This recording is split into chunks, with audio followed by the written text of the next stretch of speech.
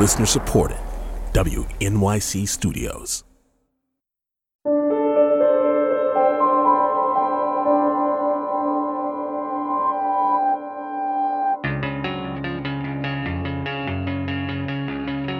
It's Politics with Amy Walter on The Takeaway. For most of this week, the political world and Capitol Hill have been immersed in the impeachment trial. Well, it's the second impeachment trial, actually, of former President Donald Trump. But for many Americans with school-aged children, this last week has not been much different than the week before, or the week before that, or the week before that. They remain desperate to see their children back in school and return to their normal lives. Many are watching their kids struggle with online school and a lack of social and emotional connections. Others fear that sending their child back to in-person school could compromise the health and safety of other members in their household. Next month will mark 1 year since students began learning from home. About half the students in the United States are still learning from home. And while Zoom classrooms filled a gap at the beginning of the pandemic, we've seen it's not sustainable. And you told us about this. I have a very, very depressed child. The results have been catastrophic from an emotional standpoint as well as from a learning perspective. My kid can engage in class. The moment classes end, my child cannot manage to do anything. The mediated socialization has been a big problem for my kids. Lack of friends. They're all under 11, but seem to be experiencing a kind of depression I didn't know until I was in my 20s. So the effects will be long-lasting. We're denying our children so many opportunities with the remote learning and not finding a way to get our children back into the classroom with face-to-face time with teachers. Another reason for the increased attention to the issue of education is the fact that we have a new president. A president who on the campaign trail and in his first days in office made reopening schools a top priority. It should be a national priority to get our kids back into school and keep them in school. If states and cities put strong public health measures in place that we all follow, then my team will work to see that a majority of our schools can be open by the end of my first 100 days. But less than a month into his new job, Joe Biden is learning just how hard getting teachers and students safely back into the classroom really is. And so is his press secretary, Jen Psaki. Could you help us understand what the White House is or what the president's definition of open schools is? Sure. His goal that he set is to have the majority of schools, so more than 50%, open by day 100 of his presidency. And that means some teaching in classrooms. So at least 1 day a week. Hopefully it's more. By the end of the week, she changed her tune. The president will not rest until every school is open 5 days a week. That is our goal. That is what we want to achieve. Joining me to discuss President Biden's plan to return students to the classroom and what teachers, unions, and families think of returning is Marguerite Rosa, research professor at Georgetown University and director of the Edunomics Lab, and Dana Goldstein, national reporter at the New York Times covering education. Well, if the 100-day pledge is as watered down as the press secretary made it seem this week, it's already been achieved. I mean, the majority of the nation's schools are at least partially and open for some kids on some days for some number of hours. So that's not an ambitious goal because it's happened already. But I think when parents and educators heard President Biden in his inaugural address and the days after coming into office say that he wanted K-8 schools open within 100 days, I think the hope was for something much more aggressive, something that looked a lot more like regular school for those kindergarten through 8th grade students. That is still extremely difficult to achieve in those parts of the nation where schools remain shut down. And those are generally schools in more liberal, politically liberal places in cities and suburbs with large populations and where teachers' unions are powerful. Right. I mean, Marguerite, that's the thing. It's not that President Biden, we don't know what their intent was when they said 100 days and schools being open. But what we heard was, as Dana pointed out, that meant that kids were literally all kids were going to be in those classrooms. So do you think that they really thought they could make this happen, and as they've gotten into it, what they are recognizing is we have fewer levers than we thought we did to get this to work? That's right. I think the idea that the federal government controls schools was a bit of a mistake. It doesn't actually fund the basis of schools, but even, I think there was optimism that providing more money would be a sufficient lure to overcome the barriers and reopen schools, but the barriers weren't, for the most part, about money. So even with the promise of potentially much more aid coming their way, many of the schools, and especially these big cities, aren't negotiating. Right. That's what I want to get at this point of the sort of carrot approach to this. It seems to be, we can use money to make this happen. So first, Marguerite, can you get into how much money has actually been that the federal government has appropriated? How has that been distributed thus far? How much of it has actually gone into schools, and for what kinds of things? Back in March, the CARES Act was passed, the first federal package, and that brought around $220 some odd dollars per student out to schools. And that bipartisan sort of universal agreement, we got to do something very quickly. It was very quick when they did it. And the money flowed. And mostly what that did was stand up remote learning. So the idea, kids got to be home for a while. We got to get laptops out there, digital devices, do some professional development for teachers to help them teach from home. And that's pretty much what the first chunk of money was used for, a little bit for students with disabilities and social emotional learning, but really the remote learning was the main thing.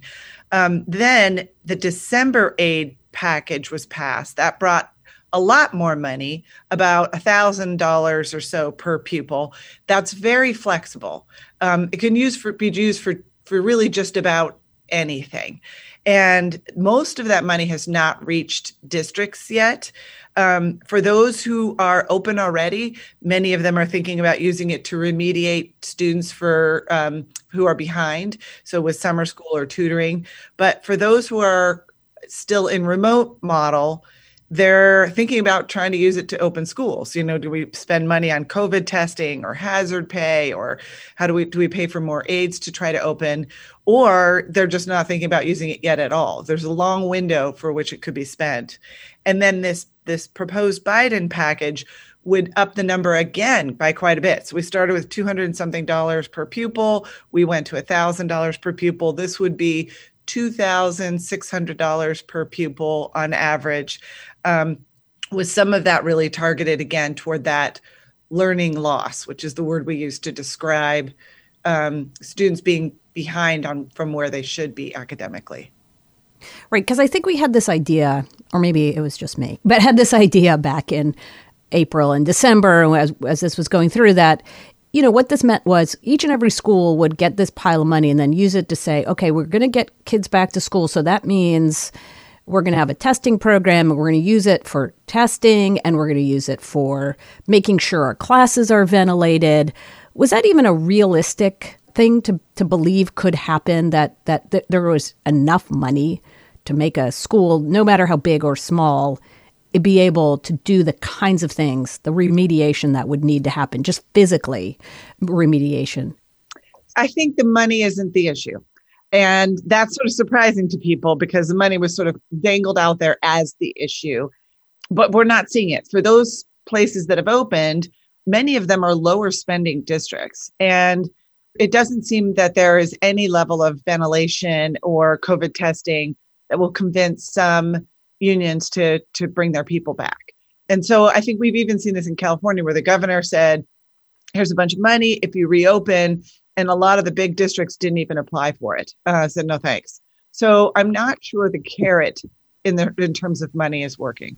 Dana, you mentioned this too earlier about the schools that are open and the schools that aren't have a lot to do with where they're physically located as well, right? Whether they are in cities or whether they're in small town rural areas, or Trump versus Biden, if you want to look at it that way. What are you seeing? Yeah, politics is, I would say, one of the biggest predictors. We just consistently see that in liberal areas where teachers' unions are powerful, where they have collective bargaining rights, this has allowed them to have essentially a veto power at times over whether schools will be open, to be able to make demands. And in some places, changes to ventilation have led to deals that have reopened schools. For example, in Boston, where the public schools agreed to surveillance testing for the virus and to putting things like air purifiers in every classroom and central office, these types of specific negotiations did lead to a reopening, which began last week and will be continuing over the next few weeks. And will have, in fact, even high school students back in the classroom by April 1st in that district. So it's not that there is no roadmap to achieving common ground here with teachers' unions, but it is very difficult. Some locals, and remember there's thousands of teacher union locals across the country, but some locals are really holding out for teacher vaccination. And given the sort of sluggish rollout and the fact that even in places where teachers are eligible currently for the vaccine, they don't always have an easy way to access it because there's not enough doses, this demand will definitely slow reopenings. You know, we're expecting guidance from the CDC really any minute now that will say that if other mitigation strategies are in place, teacher vaccination is not a precondition for safe schools during the pandemic. So that may help move along some of these sort of entrenched battles at the local level. But if the carrots, as Marguerite pointed out, that the money isn't necessarily the problem, what about the idea of using penalties, right? Using sticks instead of carrots? Have we seen that thus far, and has it worked? Yeah, I mean, President Trump threatened to do that and did not follow through. And I really don't think that this president, who is a labor ally, will do that. We don't see any indication that that is the plan of the Biden administration. And it would be very surprising if this Democratic administration chose to withhold federal dollars from districts that are closed. I don't think they will do that. But we have seen some governors do that. Yeah. And I think early on, that was part of what motivated districts in Texas and other states to open earlier, was the concern that there was one policy that held districts harmless for enrollment loss up to a certain date. And after that, if you didn't have enrollment counts, you know, the state funding wasn't going to flow. So it's sort of a workaround way that's a little bit more of a financial stick. And I think districts were responsive to those more at the district level and earlier on. It may be too late even for those. I want to ask for both of you. It seems like then really at its core, we're dealing with two issues that can't just be solved by money or policy. And that's fear, which is, am I going to get this potentially lethal disease or pass it on to people I love? And also the question of and inequities about who gets sick and how likely it is that those people have access to healthcare. And I'd love for you both to weigh in on that and how those two issues are really so seminal to understanding the issue about opening schools. Yeah, I mean, I think you're right that fear and anxiety is a major factor in these questions about whether teachers are going to be comfortable going back to the classroom, and also, equally importantly, whether parents are comfortable sending their children back. The fact of the matter is, in many places like New York, Washington, D.C., Chicago, where schools have reopened after a time of closures, the majority of parents offered in-person learning slots have declined them. And we still need to do more research and reporting on why parents are making those decisions. I think for a certain number of them, it's because they do have fear of their children bringing home the virus, especially in communities that have been harder hit. Lower income communities, communities of color, immigrant communities where people are more likely to live in intergenerational households. And there's a concern that, you know, the more people that are out in the world, including students, you know, can bring it home and infect grandma or grandpa. It's a very real fear that people have. There's also some evidence beginning to come into view that some parents decline these spaces in schools because these hybrid schedules where you're only in school a couple days a week are just really complicated from a logistics and childcare perspective. In terms of the fears that teachers have, there is a lot of reassuring research that masking is the single most powerful way to prevent the transmission of COVID in schools. So even if someone shows up to a school, if everyone is masking and hand washing and covering their sneezes and coughs the way that they're supposed to, there's a very low likelihood of getting the virus. But saying that the risk is low on aggregate is not the same as saying that I can assure you that you are going to be safe. If you go back and I interviewed a teacher in Chicago whose wife is having chemotherapy right now for breast cancer, and he does not feel ready to take on pretty much any risk that he could contract the virus out in the world and bring it home. And you have to have empathy for that individual person. And I think you really do have to understand that no matter how much data or research you throw at that person, he may still very much feel that he should have the right to work from home right now. And I can understand that. I'll add in the other factor, which I think is trust. And we saw early on that the larger districts were struggling convincing people to come back. And then it sort of rolled up to the state to intervene. And then now it's rolled up to the federal government to intervene. And I don't think this rolling up to further and further away larger organizations is working. Where we have seen schools open, many of them are smaller districts where principals had a lot of say in the policies that were in place and could turn and reassure their teachers. And I think that trust is going to be important, especially when it comes to this next stage. We've been thinking about what will lure the teachers back.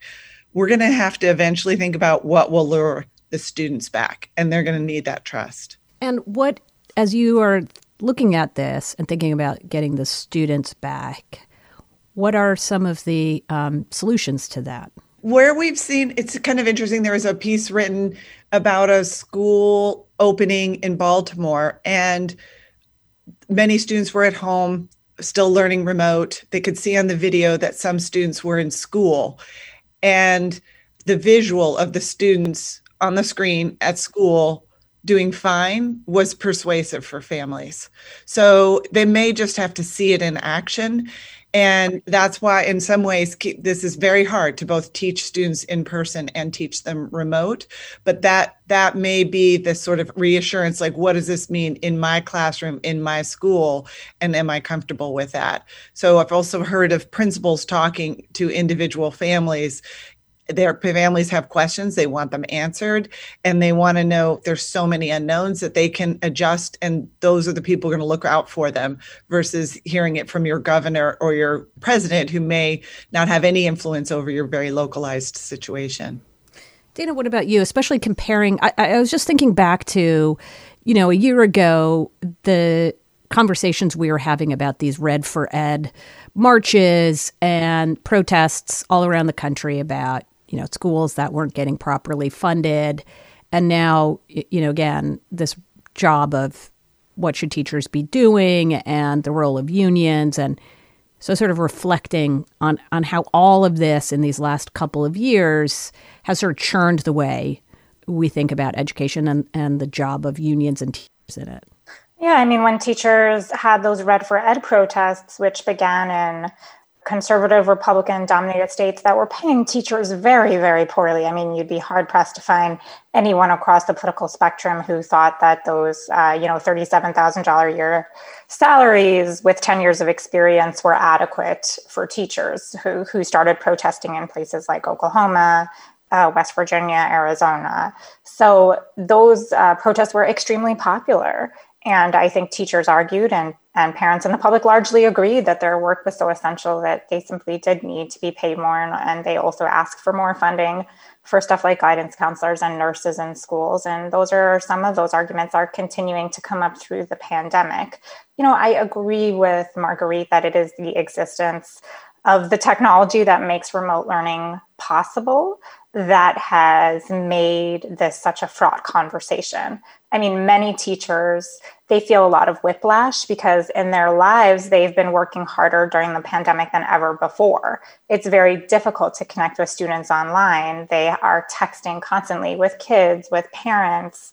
They're attending Zoom faculty meetings. They're coming up with new ways to teach and learning new types of software. So they feel like their hours are longer, and the kind of emotional reserve that they've had to call on again and again to reach out to kids in this realm is really challenging. And so I think we all should be thankful and recognize what they are doing. So I think that the idea that this just simply isn't working for many kids and is a failed experiment in remote learning, that's going to rub a lot of teachers the wrong way because they are trying so hard. But I do think we have to say that we have some evidence now on student learning, mental health, emotional health during the pandemic. And I think for many, many students, there would be just major dividends to returning to the classroom. Dana Goldstein is a national reporter at the New York Times covering education, and Marguerite Rosa is a research professor at Georgetown University and director of the Edunomics Lab.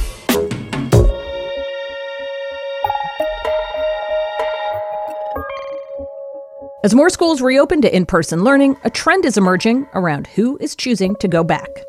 According to a Washington Post Schar School survey, Black and Hispanic parents are far less likely than white parents to feel safe sending their children back to school. There are many factors feeding this distrust, like intergenerational trauma caused by a history of discrimination and mistreatment from within these institutions, and the education system with its own racist history, and the school-to-prison pipeline is no exception.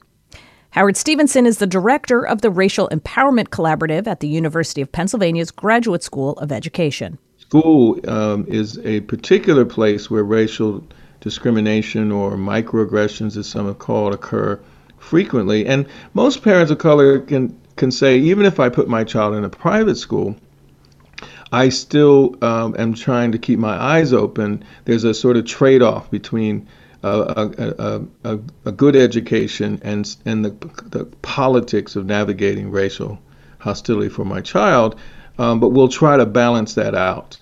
And so even before the pandemic, there was always a level of mistrust, which you could argue was very salient among those parents, but not necessarily in the news world or in the research. And what we've been finding is the pandemic just exacerbated the hypervigilance. That even if I'm going to put my child in a school that's really good, but still does not know how to navigate the politics of race or prepare teachers to navigate that. And while we've suffered through that at times, sometimes better than not, it hasn't always been negative. But having done that before the pandemic, I was willing to make some trade-offs. But now, during the pandemic and having my child home, for a lot of parents, they realize that having their child home allows them not to go through the social rejection that happens because they're not having to jockey for positions and popularity in social networks in the same way. Right. That's interesting that there is both the question of listen, it's not worth these trade-offs because we're literally talking about life or death. And yes, at the same time, socially, because we hear this a lot from parents, right? And a lot of them from parents that I have been talking to, this worry that their children are falling behind when it comes to social and emotional health. But what you're saying is that there's also some benefit for some of these children to not have to go through the really dehumanizing part of this in their school experience. Yeah, and it's a both-and challenge, right? It has advantages and disadvantages. If you have had a hard time finding your place in the social network in a school where there are some racial overtones or microaggressions, not having to navigate that, for some students is actually a plus, right? But the compromise in the learning process is a trade-off as well. And I think one of the challenging issues of racism in our society is that families of color have had to constantly make trade-offs from the beginning. Pandemic just illuminates a little bit more a different set of trade-offs. And I think some are trying to make the case, if we can't trust people to protect themselves wearing masks in the setting and deal with the racial hostility on occasion, this is where I would choose. But you're always going to be bracketing. The isolation at home has not always been great for families of color as well as other families, right? And so there's always a trade-off. Let's talk a little bit about this trust gap and how to lessen it. And as we are watching the CDC and the Biden administration put these policies forward about reopening schools, talk to us a little bit about the kinds of things they can do to get the trust of Black families and teachers and those involved in the schools. Well, I think it's not too dissimilar for how we can get folks to see the vaccine as something positive, and part of that is education, right? But being sort of going out to where people are, right? To what degree can we visit families in ways and explain to them in more detail and answer their questions, right? I think the vaccine sort of process, this distribution process, has been so challenging that there hasn't been a time to say, how do we educate from very different perspectives, folks in Black and brown communities? But, you know, a key thing that schools used to do before the pandemic, and still I know some want to do, is that if you have a child coming to your classroom for the first time, you go out to the child's home, you introduce yourself to the family, you see the home that the child is in, and that builds trust in ways that is immeasurable. Some schools stopped doing that regardless of the pandemic, but others have done it as part of their policy. And I would argue that those schools are more trustworthy. And the issue is you don't have to get everything right, but a parent that feels like not only did you come to my home and my neighborhood, you understand where I'm coming from, but maybe you're somebody I can challenge and you won't crumble. When I have a concern about race, you won't fold, you won't deny, you won't abuse power. And those experiences build trust over time, and parents talk to each other. And so, you know, in the same way things can go badly quick, they can go well if people are beginning to trust with those kinds of risks that schools can take for their better. Right, and that seems the challenge, right, whenever we talk about education, because it has so many different layers, right? You got the federal, you've got your state, and then, of course, you have your school district. But really it comes down to, as you were saying, your own personal experience in your individual school with your child or children and their teachers and their principals. And so it seems as if, and I was talking to some folks earlier about this, that it's really less about how can sort of the federal or state players, policymakers, help with this trust gap. It's empowering the teachers and the principals and those stakeholders, the closer to home. Is there some place that's done a good job of that in your research? Some school districts or areas that they've been able to sort of break that down?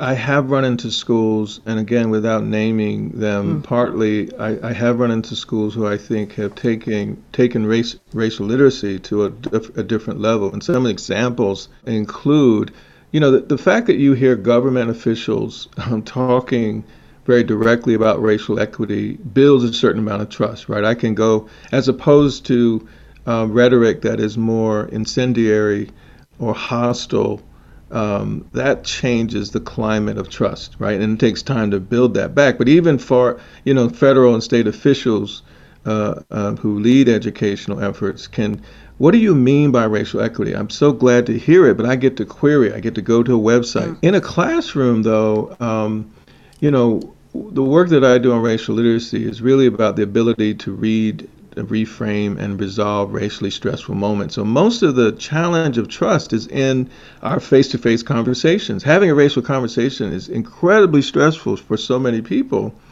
But if you have teachers who've gotten training in that, to manage their fears about the conversation, where they can listen better, they're fully present, they can take some heat sometimes, because all parents give heat, it's just human.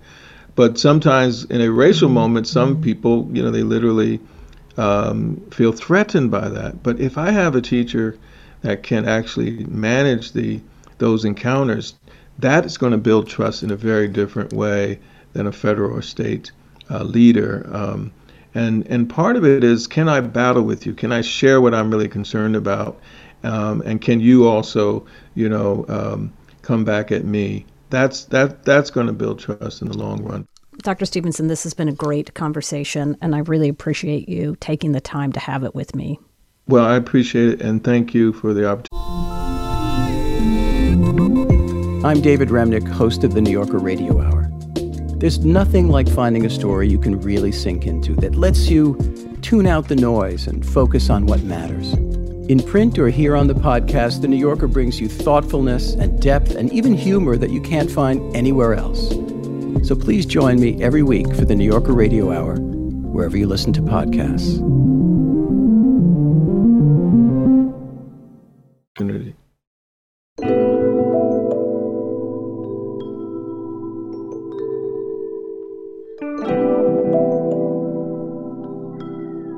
It's Politics with Amy Walter on The Takeaway.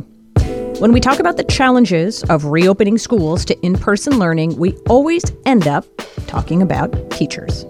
Those who are willing to go back into the classroom and those who aren't. But it's obviously much more complicated than that.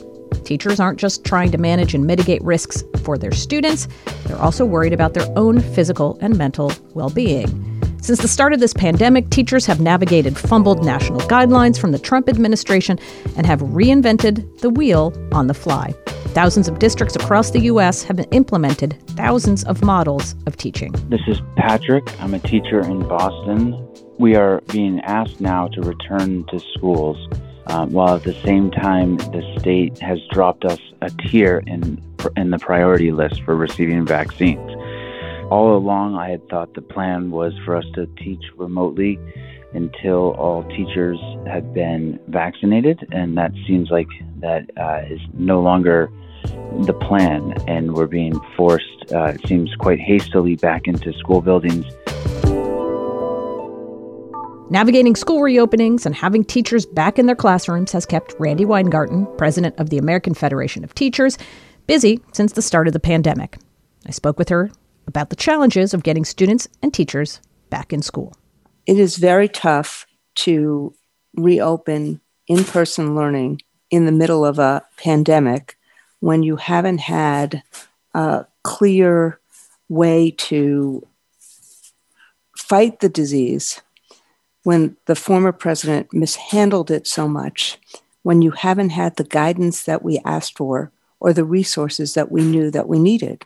And so you had about 13,000 districts in the last year doing 13,000 different things. But what teachers want, they know that in-person learning is so much better than remote. And what they've asked for, since they're the ones that are taking the entire risk on about, whether to teach in person, they've asked just to be safe. And there's a roadmap to be safe. And we've asked the Biden administration, just like we've asked the Trump administration, to, try to get us the wherewithal to do that roadmap. And that's what we're trying to do. And so when you see this binary choice of it's either the teachers or the kids, it's the teachers that are teaching the kids. And if someone is too scared to teach, if you're scared that you're going to bring home COVID to your 80-year-old mother that you are taking care of, or to your kids, that's a legitimate concern that needs to be addressed if doing in-school learning is as important as we all believe. Our union has tried to do this since last April. We were the first people to put out a plan, not on whether, but on how. And so that's why I blame the Republicans who did nothing to help us until December, getting us some money so that we could start doing the mitigation strategies, and now turn around and blame the very people who are in school. So for those who say, actually, there's been money sent out from the federal government since March, right? There have been a tranche, there's $4 trillion or so that's gone out the door, a lot of it to schools. Is your argument that it was too late, that it wasn't targeted, that it wasn't for the right things? What's the frustration? So the money that went out the door in December was important and was a good down payment. And I really miss, for example, Lamar Alexander, who really got this. That money was really important because it created a down payment for things like ventilation fixes and the cleaning supplies, the PPE. So the $50 billion that we got in December sent a message to school districts that they could actually revamp those ventilation systems. And some of them have done it. I give Chicago, I know we've had a lot of consternation about Chicago. Chicago started revamping its ventilation systems and spent millions of dollars on it. Same as Washington, D.C., same as New York City. So the federal money became so important because they were doing all of this as states were cutting funds for education because their revenues had collapsed. So that's the magnitude. And I really appreciate President Biden's push, because the $130 billion that is in President Biden's plan has really important components, including dealing with learning recovery issues and dealing with testing, which is a key to the management of reopening schools, because you can then see what is very much asymptomatic spread. You yourself have suggested that schools can be reopened. You wrote an op-ed recently about this, where you talked about, again, mitigation efforts going into place, including, and it seems that you're putting the biggest emphasis on having testing in every single school district, every single school. Is the amount of money that has been put into the Biden stimulus bill enough to address a testing of that magnitude? I think it's a really good start. I'm always careful when somebody asks me if something is enough, because there's over 50 million children, there's over 3 million teachers, there's over 100,000 schools. And when you're fighting a pandemic, you're going to be doing this school by school. They have $23 billion in the Biden plan for testing. That's what we thought was necessary. And I think it's a really important tool in terms of managing, seeing asymptomatic spread. And what our proposal is, what the head of the Rockefeller Foundation and my proposal was, is that we essentially test teachers twice a week and kids once a week. New York City, they're testing 20% of the school system every week. And that way you can actually see if community spread or if any spread is coming into a school. And then you immediately, if there's a problem, you immediately, close a classroom, contact trace. If you're seeing 2 or 3 cases in a school at the same time, and they come from different sources, you do the quarantining. And that plus the mitigation strategies has been studied, analyzed, and the experts who have studied and analyzed this have concluded that this is what really reduces transmission in schools. So if we know that, and we know how to manage it, and we know how to see it, then that's what we need to do in terms of schools. And how much, though, is that still going to be a challenge, given that, and you even noted this in your op-ed, that data alone is not enough to convince parents, educators, and students they'll be safe in school. So how do you do that? Because it seems as if this is where we're sort of caught in a cycle, right? That the science is telling us this, but then there's still mistrust about the science itself? Well, let's say, so, you and I have been knee-deep in the science probably for the last several weeks. I look at this stuff every single day. I'm sure you do. Think about what has happened over the last year in this era of disinformation, misinformation. Something as basic as Joe Biden winning the election has not been believed by a disproportionate number of Republicans because the Republican standard bearer kept saying it wasn't true over and over again. That same Republican standard bearer, that same president, literally for every day from March through January, whenever he stopped talking, whenever he stopped being on Twitter, had a different story about COVID. So if you're someone who doesn't follow this all the time, if you're someone who has family members who have been sick or who have died, and you have no idea, they have no idea how COVID was transmitted to them, then you're scared. Then you don't quite believe, 3 stories in the last 10 days about this is what the science tells you.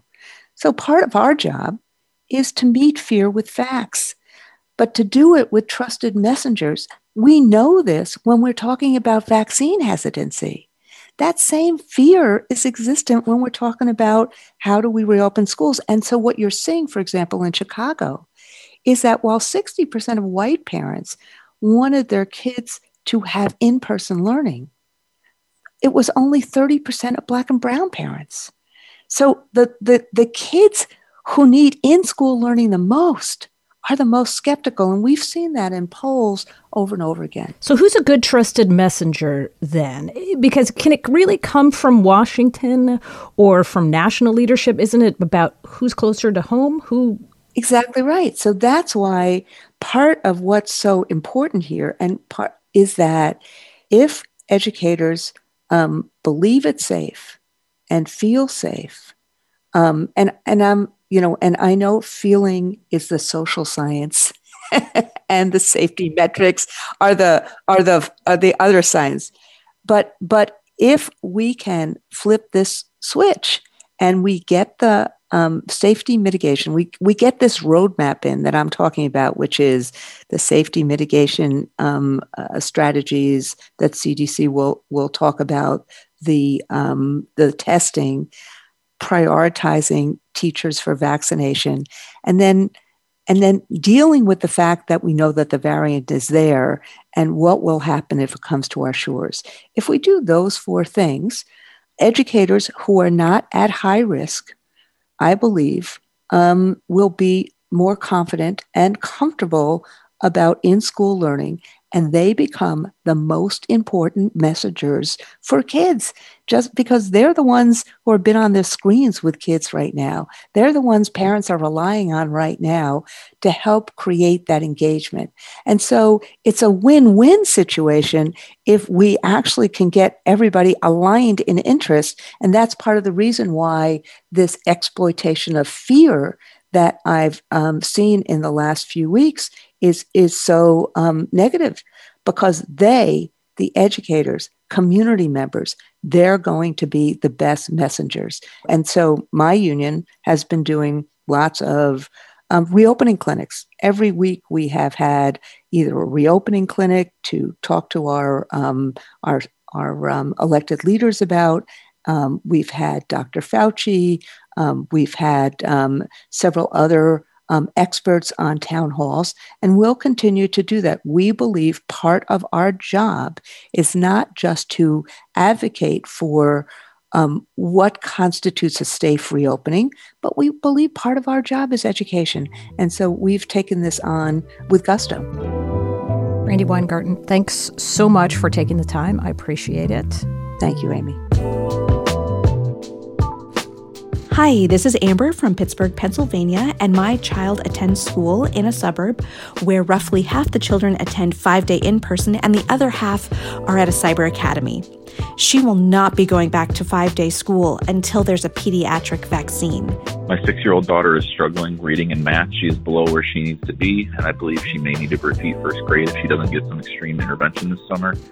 I plan to get her in with a tutor service to help catch up, but even with that, I know there are emotional and social struggles she has as well. She has no friends to hang out with her age, and most of her time has been spent with her parents, grandparents, and little brother. I feel that the parents are responsible for their children. If it was up to me, I would keep children and teachers at home.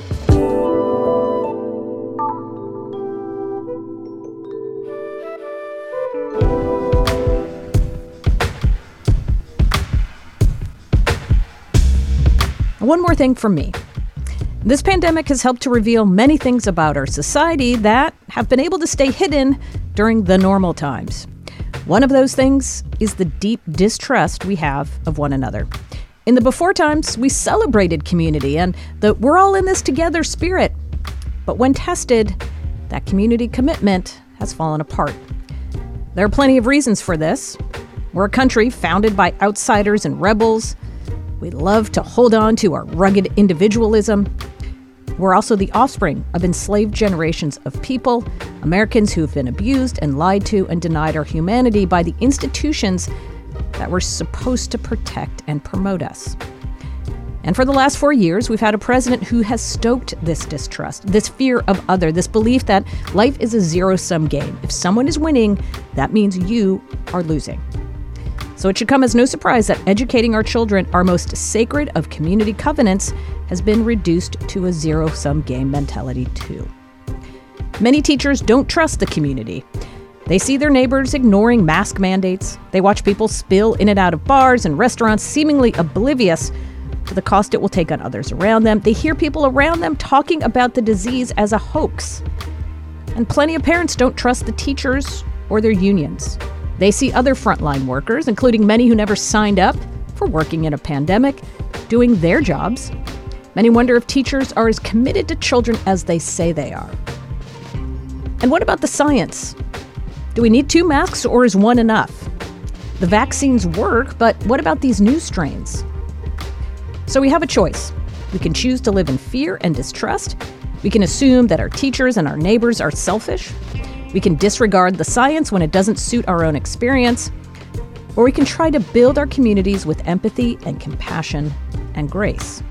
It's not easy, but the more we do it, the more likely we are to rebuild our tattered faith in each other.